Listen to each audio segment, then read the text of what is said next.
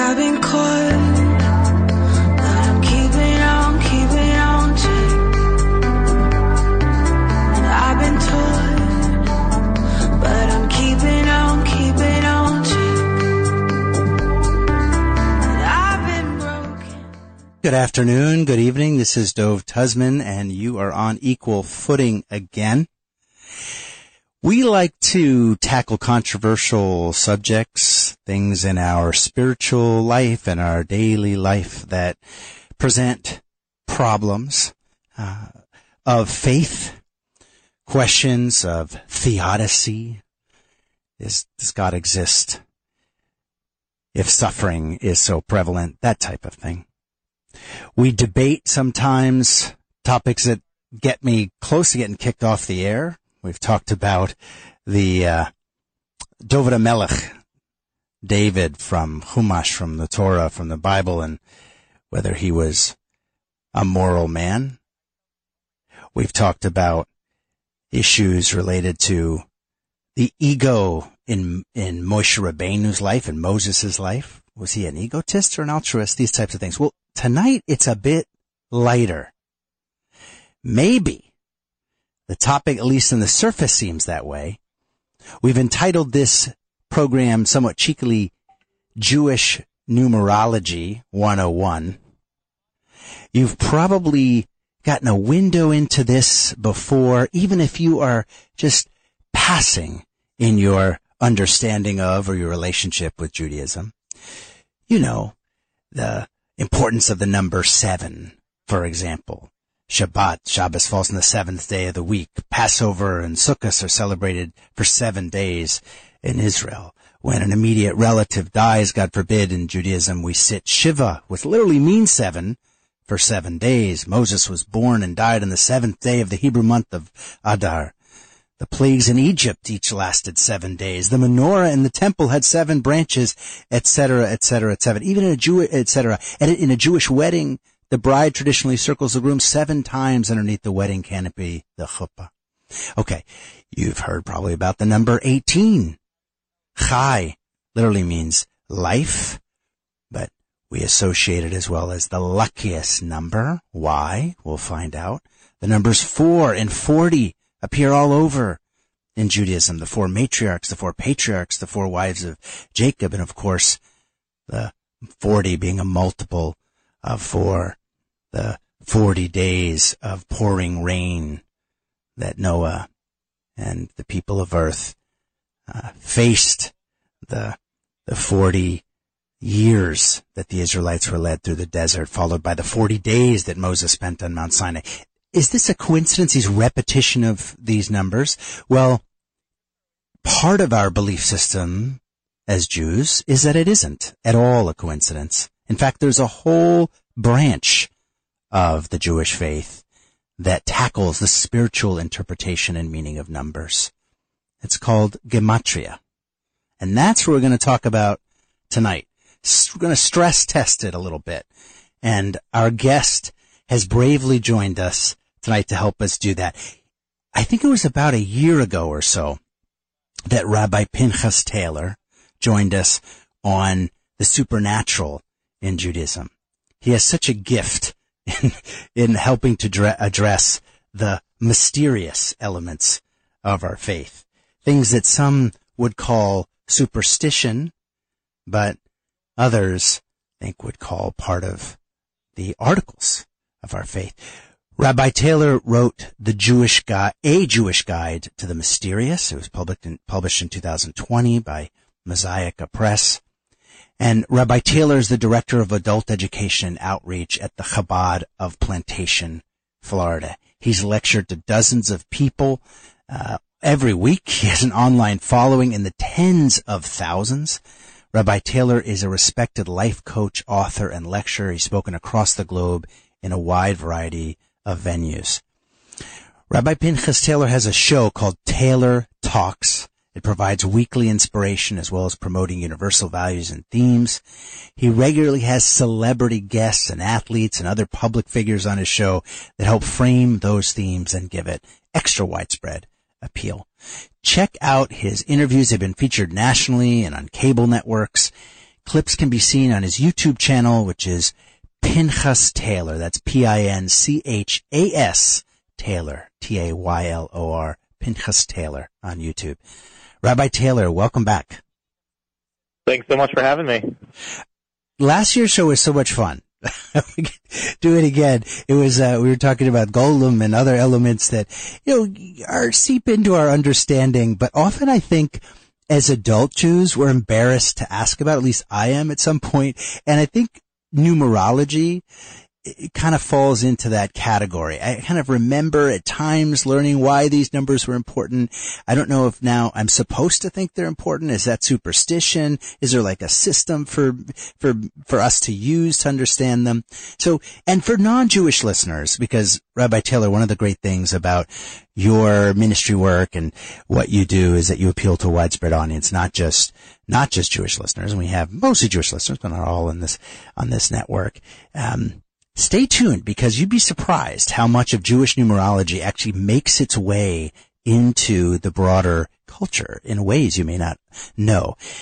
Rabbi Taylor, get us started though. What is Jewish numerology? When people use this term Gematria, what does it mean at its essence?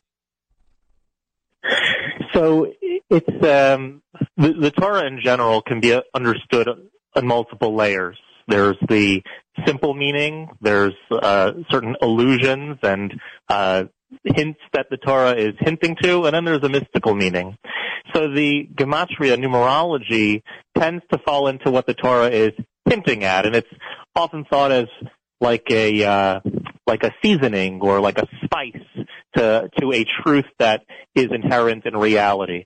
So what it does is it takes the Hebrew alphabet and assigns a number to each of the Hebrew letters. So the first letter of the Hebrew alphabet is Aleph, and so the number associated with it is the number 1. And similarly with the second letter, Base, and that number would be 2, and so forth, and until you can have words, phrases that add up to certain numbers.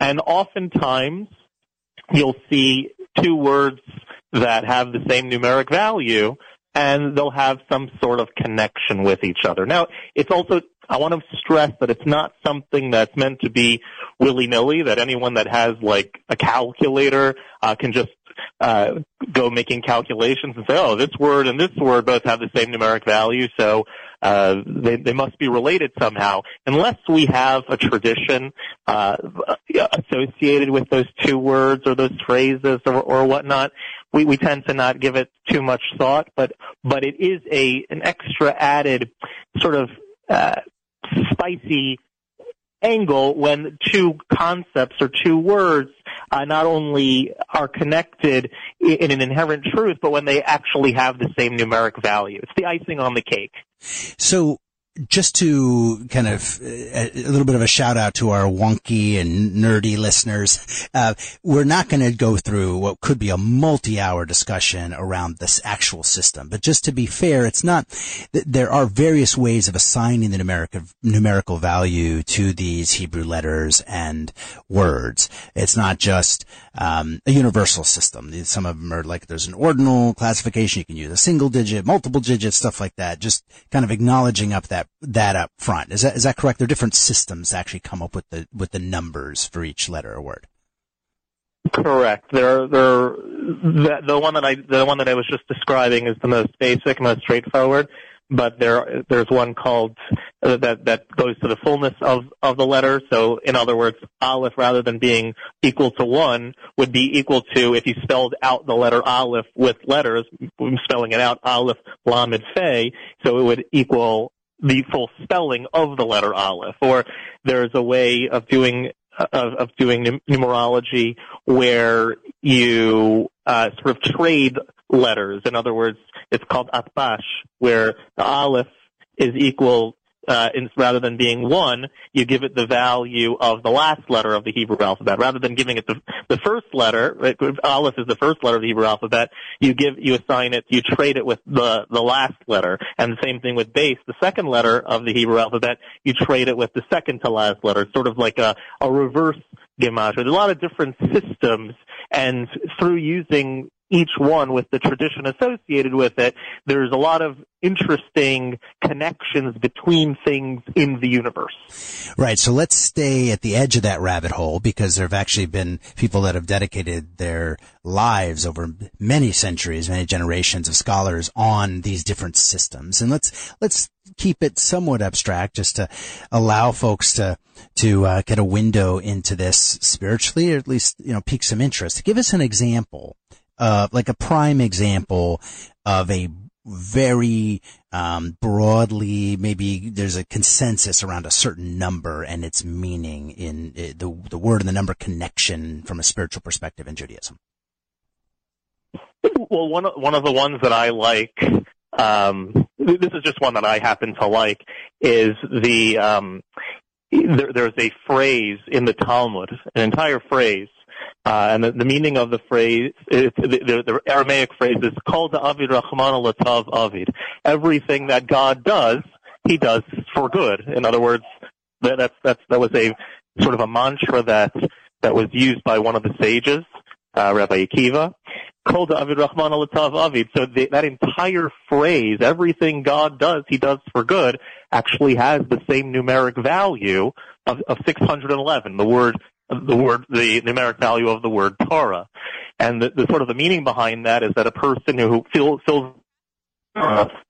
their mind with the positive light of Torah builds within themselves the conception of everything God does, He does for good. That's one of my favorites. That's a cool one. That's actually not one that I looked at in the pregame research, so you stumped me. That's cool. I like to keep it interesting, a little twist. You gave me an unexpected one. So, this is not just a Jewish system. History shows that it probably was most developed as a numerical and spiritual interpretive system within the Jewish faith, but there's evidence of numerology as connected to the spiritual journey all the way back to the Sumerian civilization, certainly ancient Egyptian civilizations, back, at least from a historian's perspective, predating the kind of constitution of the people of Israel. And then, of course, there's this, maybe I shouldn't say of course, so I haven't geeked out on this, but numerology also makes its way through the mathematical and scientific world through Pythagoras, the inventor of the Pythagorean theorem, who believed that the entire world was interpreted through numbers that had actually energetic vibration. Is numerology at this point primarily a Jewish thing, so to speak, or is this actually a shared kind of school of inquiry that most religions have? Well, I think that it's stressed mostly in Judaic thought. I mean, there are other groups out there that connect themselves with ancient cultures and ancient texts and like to use numerology for their own purposes. One of the interesting things, though, that I think from a Torah mindset is actually quite fascinating is in the Torah's development of creation, where you start with Adam and Eve and they have children and children's children, and you have 10 generations until Noah, and then 10 generations more until Abraham, who is considered the first Jew. Well, that's 20 generations there of people who had different understandings of certain Torah concepts. After all, one of the foundations of a traditional Torah approach is that the Torah is the blueprint of creation. It actually predates creation, and God utilized the Torah in the same way that an architect would use a blueprint or that a builder would use a blueprint to construct a house. And being that that's the case, Adam and Eve and certain righteous people who descended from them had their own had understandings, and those, as people spread throughout the world, they got a little bit convoluted and changed and morphed and whatnot, but they're all rooted in some of the same sort of ideas. And so that's why you'll find across the board in many different cultures very similar ideas, things in astrological systems, understandings of reincarnation, and other spiritual matters. You'll find a certain degree of shared unity in throughout different cultures.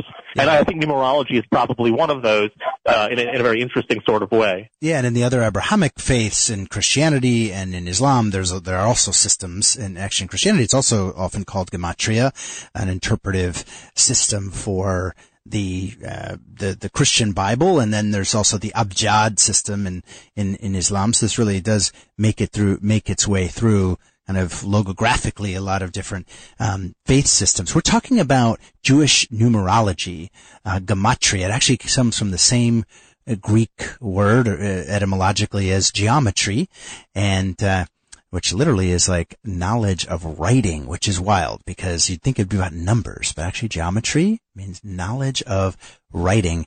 We're talking here with Rabbi Pinchas Taylor. Before we go to our first break, Rabbi, when you talk about Jewish numerology and Gematria, you immediately think of Kabbalah, the mystical side of the faith. That's often thought to be something you shouldn't study until kind of later in life. Are there different forms of Jewish numerology? Is there kind of an on-limits area that we can study and then kind of an off-limits area where we really need guidance?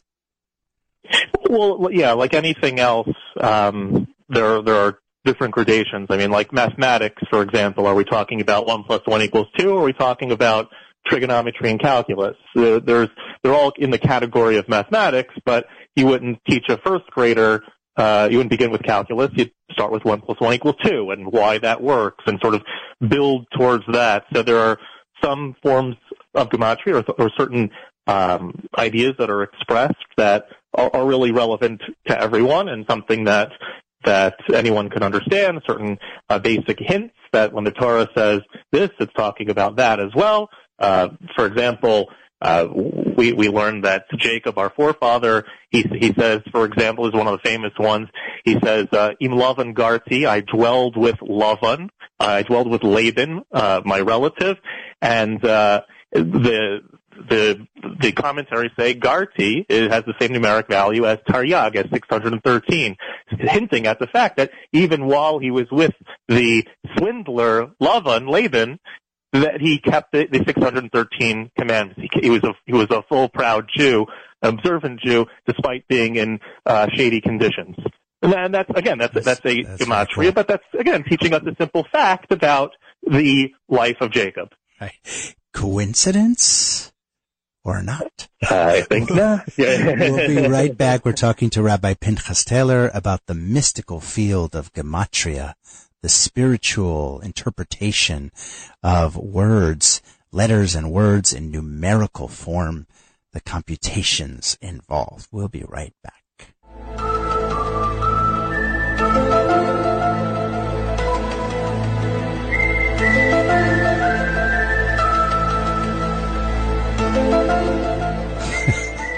Remember the X-Files? All right. Well, Equal Footing is about tackling subjects. Tonight's a lighter topic, but often tackling subjects that are really difficult to talk about. And in that spirit, our wonderful sponsor, Manhattan Medical, encourages you to talk about erectile dysfunction. It is nothing to be ashamed of. It can involve great turmoil in couples, causing emotional pain when you're unable to have enjoyable sex. There are solutions out there that don't involve those expensive blue pills that many people can't take because of side effects and comorbidities. Manhattan Medical utilizes a different, effective therapy for erectile dysfunction. It's called Gainswave, and it's been around for quite a while in Europe and Canada, more recently in the United States. Gainswave's therapy for ED has no side effects. For almost all patients, it has wonderful and enduring results, including people that are over 80 years old. Call Manhattan Medical. You do not have to be in Manhattan or the New York boroughs. From anywhere in the United States, you can get a telehealth consult. If you mention that you heard about Manhattan Medical's Gainswave therapy for ED on Equal Footing, you get a free consultation. That is not a throwaway. That's a $250 value. Call 888-ED-CURE-9. That's 888-ED-CURE-9. Or in numbers. On a numerological show, maybe there's some meaning in this. Actually, the number 8 is considered the luckiest number, I believe, in Chinese culture. I'm way off a tangent, aren't I? Okay, 888-332-8739. That's the number for Manhattan Medical for their ED therapy. 888-332-8739. Call now, mention you heard about it on Equal Footing, and you get a free consultation. That's a $250 value. Call now. I've been caught, but I'm keeping on to. All right, Rabbi Taylor, we're talking about Jewish numerology. I'm going to give out the number to participate in tonight's program, and you can text in a comment or question. I promised you in the pregame that I was just going to quiz you without any, upfront warning about different numbers. And I'm going to throw a number out there and maybe give us, if you can, the mystical Jewish, meaning or energetic vibration of this number. 12. I like the word energetic vibration. That sounds so spooky. The number 12 is, there are 12 constellations. There are also 12 months of the year. There are 12 tribes. And so the number 12 symbolizes the divine flow, the flow of divine energy into creation, that the constellations and the months of the year are what facilitates a certain type of divine energy. Each month has its own sort of unique energy associated with it, as indicated by its constellation sign. And when we talk about the 12 tribes of Israel, that each tribe has its own unique ability, its own unique power, some unique talent, and each together create the divine flow or facilitate a unique aspect of the divine flow into creation, spreading it to the world. Ah, so it is vibrational. I love it. All right, call in, participate, ask us a question about a number, tell us why you think all this is gobbledygook or not. The number's 718-303-9090. That's to participate live. You can mention your name or do so anonymously. 718-303-9090. Be patient if you call in, because Dimitri's often alone in the studio sometimes, and give him a chance to pick up. If you want to text in a question or comment on this subject to Rabbi Pinchas Taylor, or give us your observation, don't call this number, just for texting or WhatsApping. 917-428-4062. On the topic of Jewish numerology, the mystical field of Gematria. 917-428-4062. Rabbi, let's get something out of the way in terms of kind of the science side of this. There was a publication in the Statistical Science Journal, a very serious academic journal, by 3 mathematicians and scholars.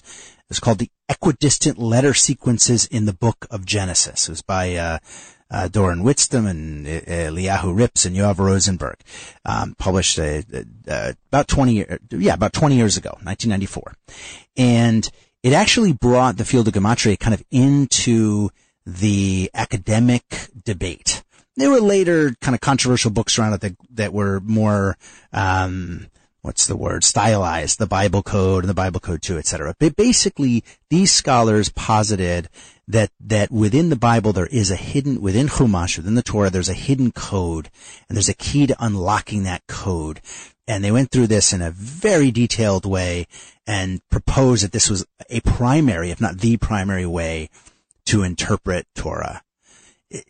As someone who's never going to probably have a chance to read that in detail listening to the show, is there any truth to that? If there's a Jewish listener who really wants to get more into their faith and learn new things, is this an area where you should really spend a lot of energy, this Gematria?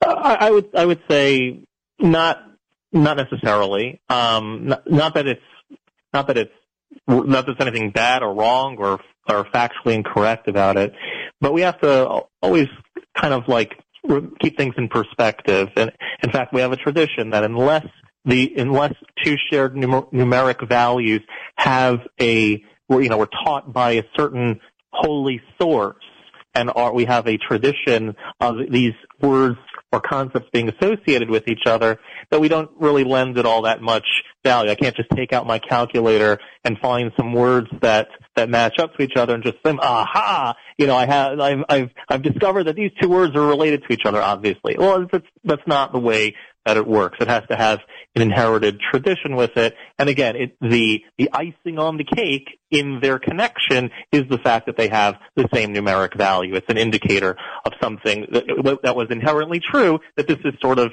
again, a condiment to it, that like, wow, that makes it extra juicy. So it is a condiment. It is icing on the cake. We don't eat icing, we eat cake. It's to flavor the cake. It's to flavor the steak, not to be eaten in its own right. I don't know. Sometimes that's the only way I'll eat certain foods, if they have the right spice or exactly. Exactly. And I think there are some of us. In fact, I was going to mention this, and one of our listeners just mentioned it as well. So there seems to be a tribe of people around the world that focus on certain numbers coming up on the clock every day. And I have to admit, I don't think I've ever admitted this in any kind of public. I do that, and I do it with 11:11. I do it with 12:12. I do it with 4:44 and 2:22. I'll share when it's my business partner, my life partner. When I see it, I'll sometimes share that, we're on the right track. We're talking about this subject, and it just hit 11:11. That is obviously superstitious. But is there any basis for that, for certain numbers as they come up on the clock each day, and connecting that to our spiritual lives, or our lives as observant Jews? I'm not really aware of any, or that the inherent number on the clock has any sort of spiritual meaning. There is an interesting idea that how each hour of the day does have sort of a manifestation of the divine name that is attached to it, and that each hour as an hour, the kind of the same way that we think about the 12 months of the year having a zodiac sign connected with it, that each month has a divine a representation of connected with it, and also each hour of the day. But that's not to say that 11:11 because of the graphic 11:11, or that even when it's 6:13, in the evening, that has any connection with the number 613 or numbers in general. I think that gets more into the realm of superstition. Yeah. Again, the differentiation between superstition and something mystical from a Torah vantage point is, does it have an inherent tradition connected with it? Do have our sages discussed that at 11:11 on, that's an auspicious time? If the answer is no, then it's superstition. Yeah, and I think permit me being a little clunky in my approach maybe to spiritual life, but I think anything that brings us closer to the, awareness of how we sit, related to Hashem and to the universe around us and people that we love, I think is something good, whether it comes from superstition or not. But I hear you in terms of being tied actually to any kind of custom or tradition, or certainly not halacha or Jewish law. I hear that. Let's get to a less controversial one that I think is not. Well, Bill, can I partially agree and push back a little on that? Of course. So I agree with you that different things, not necessarily depending on what their source is, they can, if they add a certain degree of spirituality or self-improvement to our life, and they're a good thing, and I certainly agree with that. I think it's important to recognize, though, that if what you are coming upon is something that you are creating, even if it makes you better this time, if a person gets too caught up in that pattern of sort of creating their own ideas and their own religion, for lack of a better term, they can be led to a very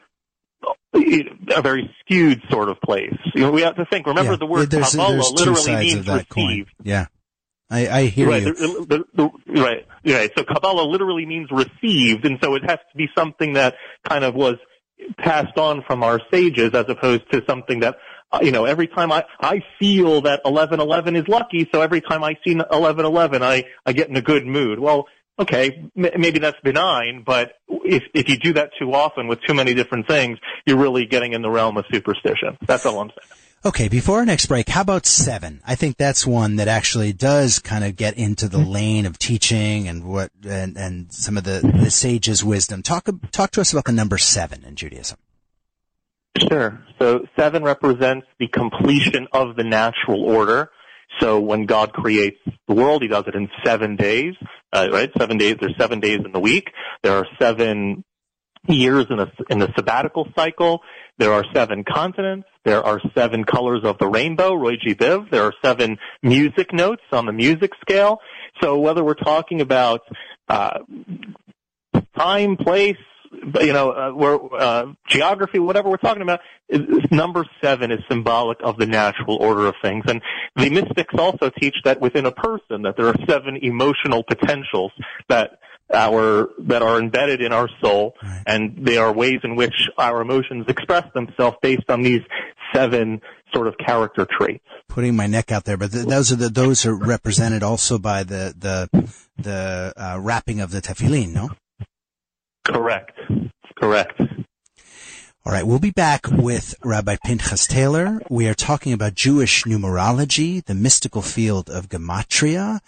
Already getting some cool questions and comments. After the break, we will take one of those which challenges you a little bit on this number 7, Rabbi. We'll be right back.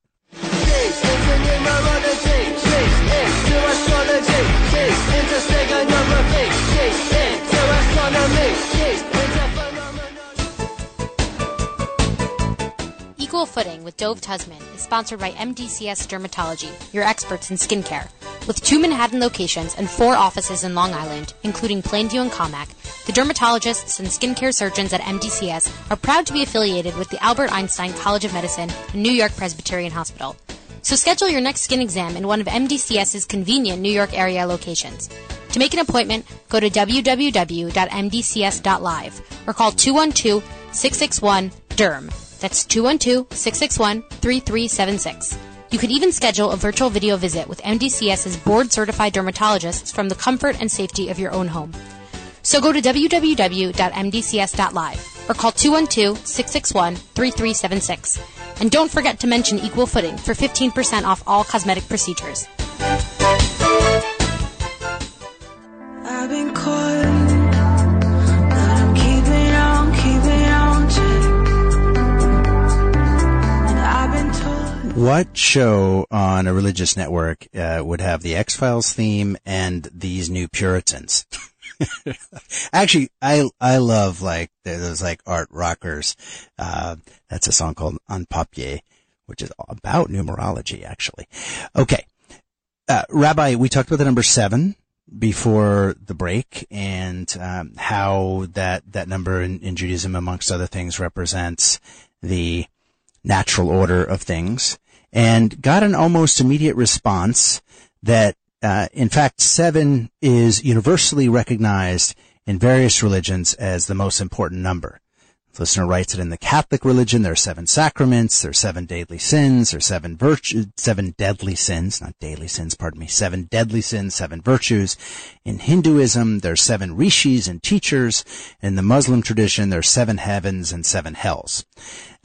Is 7 just a kind of sacred number, period? What do we do with this information? Well, yeah. When we say these, when we believe that a concept is embedded in the Torah, that means it's a universal truth. Many other faiths and belief systems out there have encountered truth. No one in the Jewish world says or should say that there is no truth to be found in any of the other belief systems in the world. There's one source of everything, and any group of people can have truthful things, truthful ideas that they've been taught or that they teach or that they've discovered for themselves. There's nothing contradictory about that. So yeah, the number 7 is one of those kind of, and you see it in the days of the week, across civilizations, that each culture tends to, 7 days in the week was always kind of like the standard of the days in the week. It's like, well, why? That's pretty much the number that was inherited from from the generations before, going all the way back to Adam and Eve. I mean, some cultures try to change it and shift it and make their own thing, but they never ended up working out. They always reverted back. Everyone now works on this 7-day scale. Okay. I hear you. Let's talk about the number 6 for a moment. There's a listener, Andrew, who writes in asking about the biblical quote-unquote number of the beast, which is the number 666, and also has heard that in Judaism the number for Satan, for Satan, is 324. What is the difference? Can you walk us through that? Well, I'm unfamiliar with the fact that Satan is 324. I'm not sure what the source is for that. I'd be happy to kind of look into that. I'm not sure offhand. And 666 as being sort of the mark of the beast is not from Judaic tradition. That's more from Christian tradition. So I'd probably present that question more to a Christian theologian, to give a more a more broad, a greater understanding of that, of why that's the mark of the beast. Gotcha. So there's an invitation to any listener out there before the end of the show to write us in about the 324. Maybe Drew, you can give us some more education on that. And yes, there's, we did a show on the concept of the demonization of the other and the concept of Satan and so forth, and about a month or two ago. And it was fascinating, and I won't go into it here in detail other than to say that it isn't really, I'm sorry to disappoint, this concept of the consummate evil isn't really a Jewish concept, not in terms of the devil or Satan. That's much more of a Christian concept. Go to SoundCloud and check out that show. All right, let's throw out another number, Rabbi. We alluded to it at the outset of the program, 40. And this is an interesting one because in our pregame research, we couldn't find 40 being an important number other than in Judaism. By extension, of course, in Christianity and Islam, as arguably kind of theological offshoots of Judaism, but it doesn't appear in the Eastern traditions, whereas a lot of these other single-digit numbers and even other ones like 18 and 24 do. What's up with 40? 40 is a very interesting number. It symbolizes purification. And so that's why you find that the rains from the flood of Noah are lasting for 40 days and for 40 nights. When you build a mikveh, which it serves as a purification ritual, the mikveh, the amount of water goes in the measurement of the minimum of 40 saw. So is the measurement like gallons. A saw, 40 saw is the minimum for a mikveh, which is why the rains lasted specifically 40 days and 40 nights, because aside from being sort of a punishment and a start over for the world, aside for Noah and his family, it was a purification process for the world. We find when the Israelites, when they leave the land of Egypt and they sin with the spies, they send spies into the land of Israel, the spies bring back a negative report of the land, and the people cry about it, and they don't want to go into the land. They say God's not going to be able to bring us there. And so it's decreed, since the spies spent 40 days and 40 days to spy out the land, the punishment of that, or the sort of like the consequence of that, of all the Jews sort of crying and saying that we're not going to go into the land and it's going to be too hard for us and not having faith, was to wait 40 years wandering in the desert, which sort of cleared out that generation and now allowed the next generation to be the ones to go into the land of Israel. It was sort of a purification process for the Israelites, that a nation that believed in God a bit more would be the nation that entered into the land. That's fascinating. There's a question here from a listener about odd and even numbers. So Ruti says that she's heard that in our faith, odd numbers are lucky and even numbers are unlucky. Why? There are certain Talmudic teachings regarding odd and even numbers. It's hard to say that across the board odd numbers one way, even numbers a different way, because everything depends on context. There are certain mystical associations with, odd versus even, but I don't want to give an answer that is more case specific. I don't want to give a broad answer to something that's more case specific. It's not that numbers are inherently lucky or inherently unlucky. Depending on what context we're talking about, the numbers can go either way. Okay, but there's something there. Ruti didn't pull this out of the air. It's not out of the air, but I without knowing what specific context she's talking about, I don't want to say 7 is an odd number. I mean, that's a very good number, right? But 18 is an even number. That's also a very good number. So, what context are we talking about that we can, ascribe it to? I don't want to say something that's out of the context of what the question would be. Okay, fair enough. You don't want to get in trouble. I get it.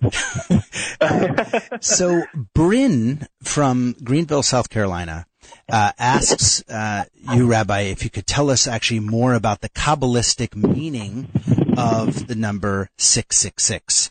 And he or she, I'm sorry, I don't know your gender, Bryn, cites the Vilna Gaon's commentary on the Zohar that the number 666 actually contains hidden within it exalted and lofty messianic potential.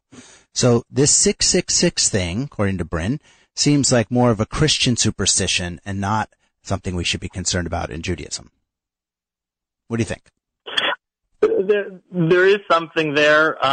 The Vilna Gaon's commentary on the Zohar is a little bit above my pay grade. And no, there is magnitude above mine. there is such an idea that it has. There's significance that it has attached to a verse in the Book of Numbers, chapter 14, verse 17. So there's a connection with that. The Vilna Gaon's commentary on the Zohar, that the number 666 contains hidden within it all sorts of messianic potential, but there's no real explanation that I'm aware of that's attached to it as far as what that meaning actually is. I'm unaware of the details and the depths of that particular number. I have heard and seen that concept before, but I am unfamiliar with the exact details of it. Okay, before we go to our last break, we've got some cool additional listener comments and questions. This is a fun topic. It's engaging, folks. Let's throw out one more number here for you in our numbers quiz for Rabbi Taylor. Let's go with the number we referred to 8, lucky number in the Chinese tradition. When I say Chinese, I should say Chinese culture. What about the number 8 in Judaism?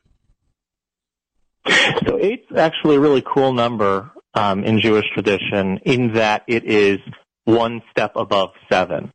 And we said, so 7 universally symbolizes the completion of the natural order, right? We said 7 days in a week, 7, we went through all the 7s. So the number 8 is the first number above the natural order. It's the first it symbolizes the supernatural, that which is above nature.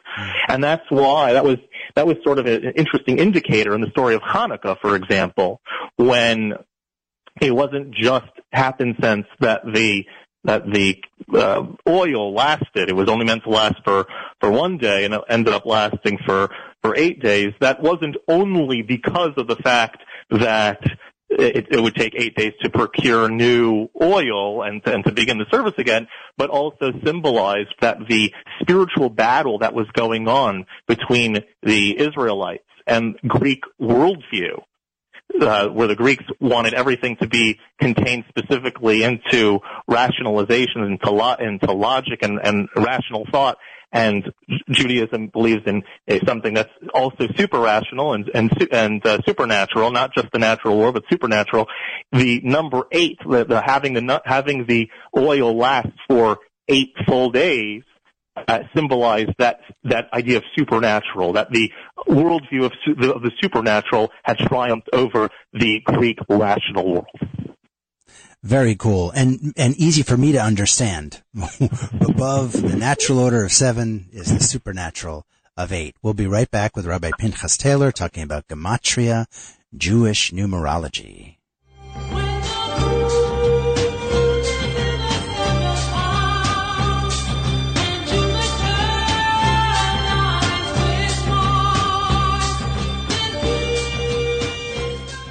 The age of Aquarius. Equal Footing with Dove Tusman is brought to you in part by Mechanical Art Capital.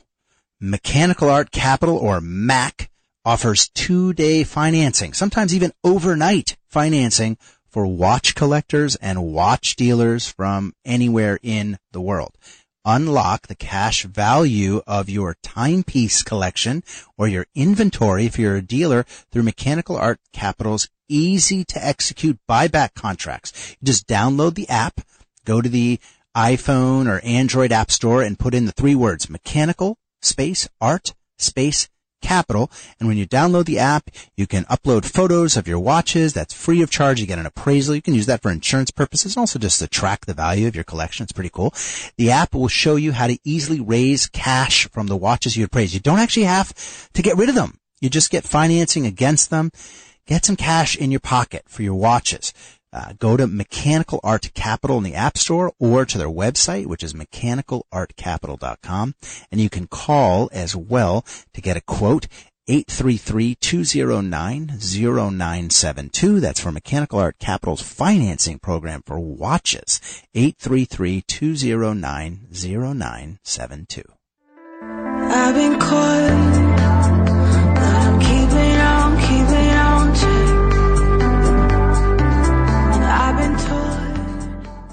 Okay, we've got a lot of questions and comments. Very cool. And I'm still waiting for you, Drew, to send us where you got that 324 number as it's related to Satan in Judaism. Still, the Rabbi and I are waiting for you. A challenge. Rabbi, there is a listener. I'm gonna summarize this a little bit. Avram is asking about the spiritual computations of the different forms of how we refer to God. So he's heard that Elohim, for example, has a more of an earthly meaning, and then there's other ways to refer to God that has more of a heavenly kind of aspect, and that these are represented in numbers. What do you say to Avram? Sure. So the name Elohim, for example, which is a name that refers to God's judgment, or really as God reveals himself within creation. It actually has the same numeric value as the word hateva, which means the nature. So it's interesting that the divine name that is used, denoting God within creation, godliness within the confines of creation, actually has the same numeric value as hateva, as the nature. The divine name that which is often called the Tetragrammaton, which is a yud with a hey and a vav and a hey, is the numeric value of 26. I'm unaware of another sort of of another term or whatnot that it's connected with, but the idea is that is something that is godliness as God transcends the creation. So I think the key in this is Elohim, which has the same numeric value. Again, that spice is hateva, that has to do with godliness, as godliness is connected with creation. I feel so at home in Judaism as a nerd. I just love this stuff. It's so great. Okay, so Wash, by the way, cool name, Wash. Again, I don't know the gender, but cool name, irrespective of gender. Wash asks about a person's birth name and how you can apply that to Gematria. He or she has heard that the numerical value added to Gematria, the person's mother's name, gives the final value is divided by 7 and 12 and goes on and so on. It's quite confusing to me. If you're interested in applying Gematria to your name, first of all, what name do you use? Is it related to your mother's name? Your father? How do you do that, Rabbi? Well, that's a lot of math that you described over there. The divided by 12 and divided by 12. I stopped in the middle too. Yeah, I've never come across this whole math equation. I'm not sure that numerology is something that we should kind of calculate in our name. There are some interesting ideas connected with names, though. See, one of the reasons that numerology sort of works and makes sense from a Jewish mindset is that the letters of the Torah are considered to be the creative force that God utilized in creation. It's almost like the periodic table of elements, that everything that's in the universe is made up of, of a combination of the periodic table of elements. So everything is made up of a different combination of atoms and molecules. Anything you'll ever encounter in this entire universe is all made up of of some sort of combination of those inherent those building blocks. And the Hebrew letters and their different permutations and numeric values are what gives everything its life force, its divine life force.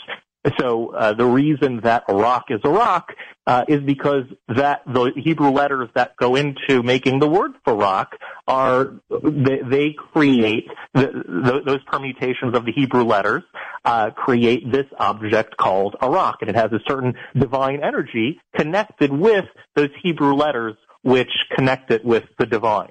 And each item in creation has a similar thing. So when it comes to a person's name, even just their first name, their Hebrew name, that you don't even have to go to the numbers, even just the letters and the person that whoever the person is named after, or certain valuable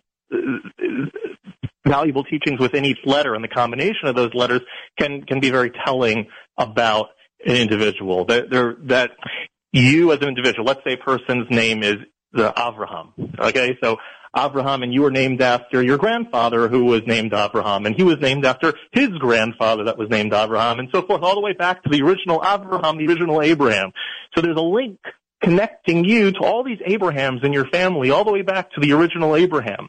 Mm-hmm. And just because you have that name, there's something about even the original Abraham that has filtered even throughout the generations and gives you a certain energy and life force that is manifest in the name Avraham. That you bear a similarity because of the name to the forebears and ultimately to the original Avraham who lived 4,000 years ago. And I'm going to ask our producer to put some of these texts in the show notes, because in our pregame research, we don't have time to go into it now, but there are actually a few books on Kabbalistic interpretations based on Gematria of names. So there is some stuff out there I can't speak to, and I'm sure the rabbi won't want to endorse it without seeing it, but there is some stuff out there, and also by some credible folks, one of whom has been actually on the program before.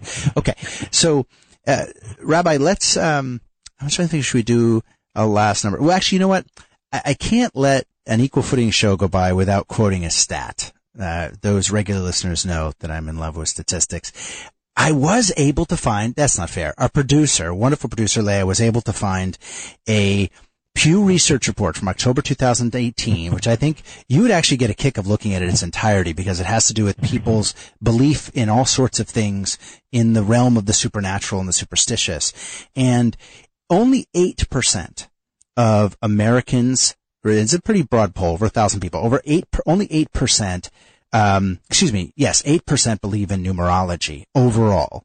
By the way, compared to over 30% who believe in astrology, which is going through a kind of a renaissance now, probably more popular than ever since the 1970s, only 8%. But Jewish respondents of all kind of degrees of observance in Judaism, almost 35% of Jewish respondents believe in numerology. Pretty cool. Worthy of a show. Okay. I love this tongue-in-cheek question. I actually had it as well as one of the questions I want to ask you. 42 in Judaism. Is there a meaning of 42? There's one of the divine names, adds up to 42. You know, we can do this. There are some great books out there that go through each number in each number across the board, 1, 2, and all the way up, and all the significant numbers. I'd be happy to send it to you, or a few of them, after the show, and any folks that want to kind of check out sort of the undergirding similarities between numbers can feel free to, have at it and explore any number that they've been curious over. I think as it comes to number 42, at first I'd love to get that. Please send it over. There's probably at least one or two listeners kind of jumping out of their chair with their hands up because, the number 42 in The Hitchhiker's Guide to the Galaxy by Douglas Adams, a great theologian, is supposed to be the answer to the ultimate question of life, the universe, and everything. It was calculated by the supercomputer Deep Thought over a period of 7.5 million years. So that's another definition of number 42. You know what else? In math, this goes way back, and I'm somewhat embarrassed to say it in the air, but I started in college studying math and quickly learned that I wasn't smart enough to pursue that, life-wise. But there's only been two numbers in the sum of the three cubes problem, which is a very well-known kind of math problem where you try to come up with a number that is the sum of three cubes. And there are only two that kind of have remained unsolved. And one is 42. On the broader subject, then I'm going to ask you one last question, one last number. Rabbi, here's a tough one. What do Prince, Carl Jung, Uri Geller, the 6th century Byzantine physician Amadeus, Jim Carey, the Oxford professor of math Marcus de Santoy, and David Beckham have in common? That's wow. They all have names. That's one. I have no idea. They all believed, for those who have passed and those who are still alive, believed in Gematria. Pretty cool. Very cool. Rabbi, let's end with Echad, with one.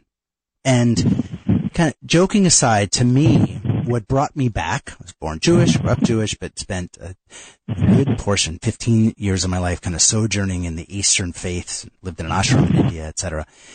What brought me back was Echad, was one, and the connection to other elements of my spiritual journey, and the understanding of the Shema in that regard, or ongoing life journey of understanding. But talk to us about let's finish on the number 1. What is that about in Judaism? And is it more important than 18 and others that we kind of focus on? Well, every number has its own inherent value. It's hard to say one is more important than the other, like saying red is better than blue. They each are their own thing. But Echad, one, is essentially the root of everything of Judaism. The quintessential prayer of Judaism is, "Hear, O Israel, the Lord our God, the Lord is one."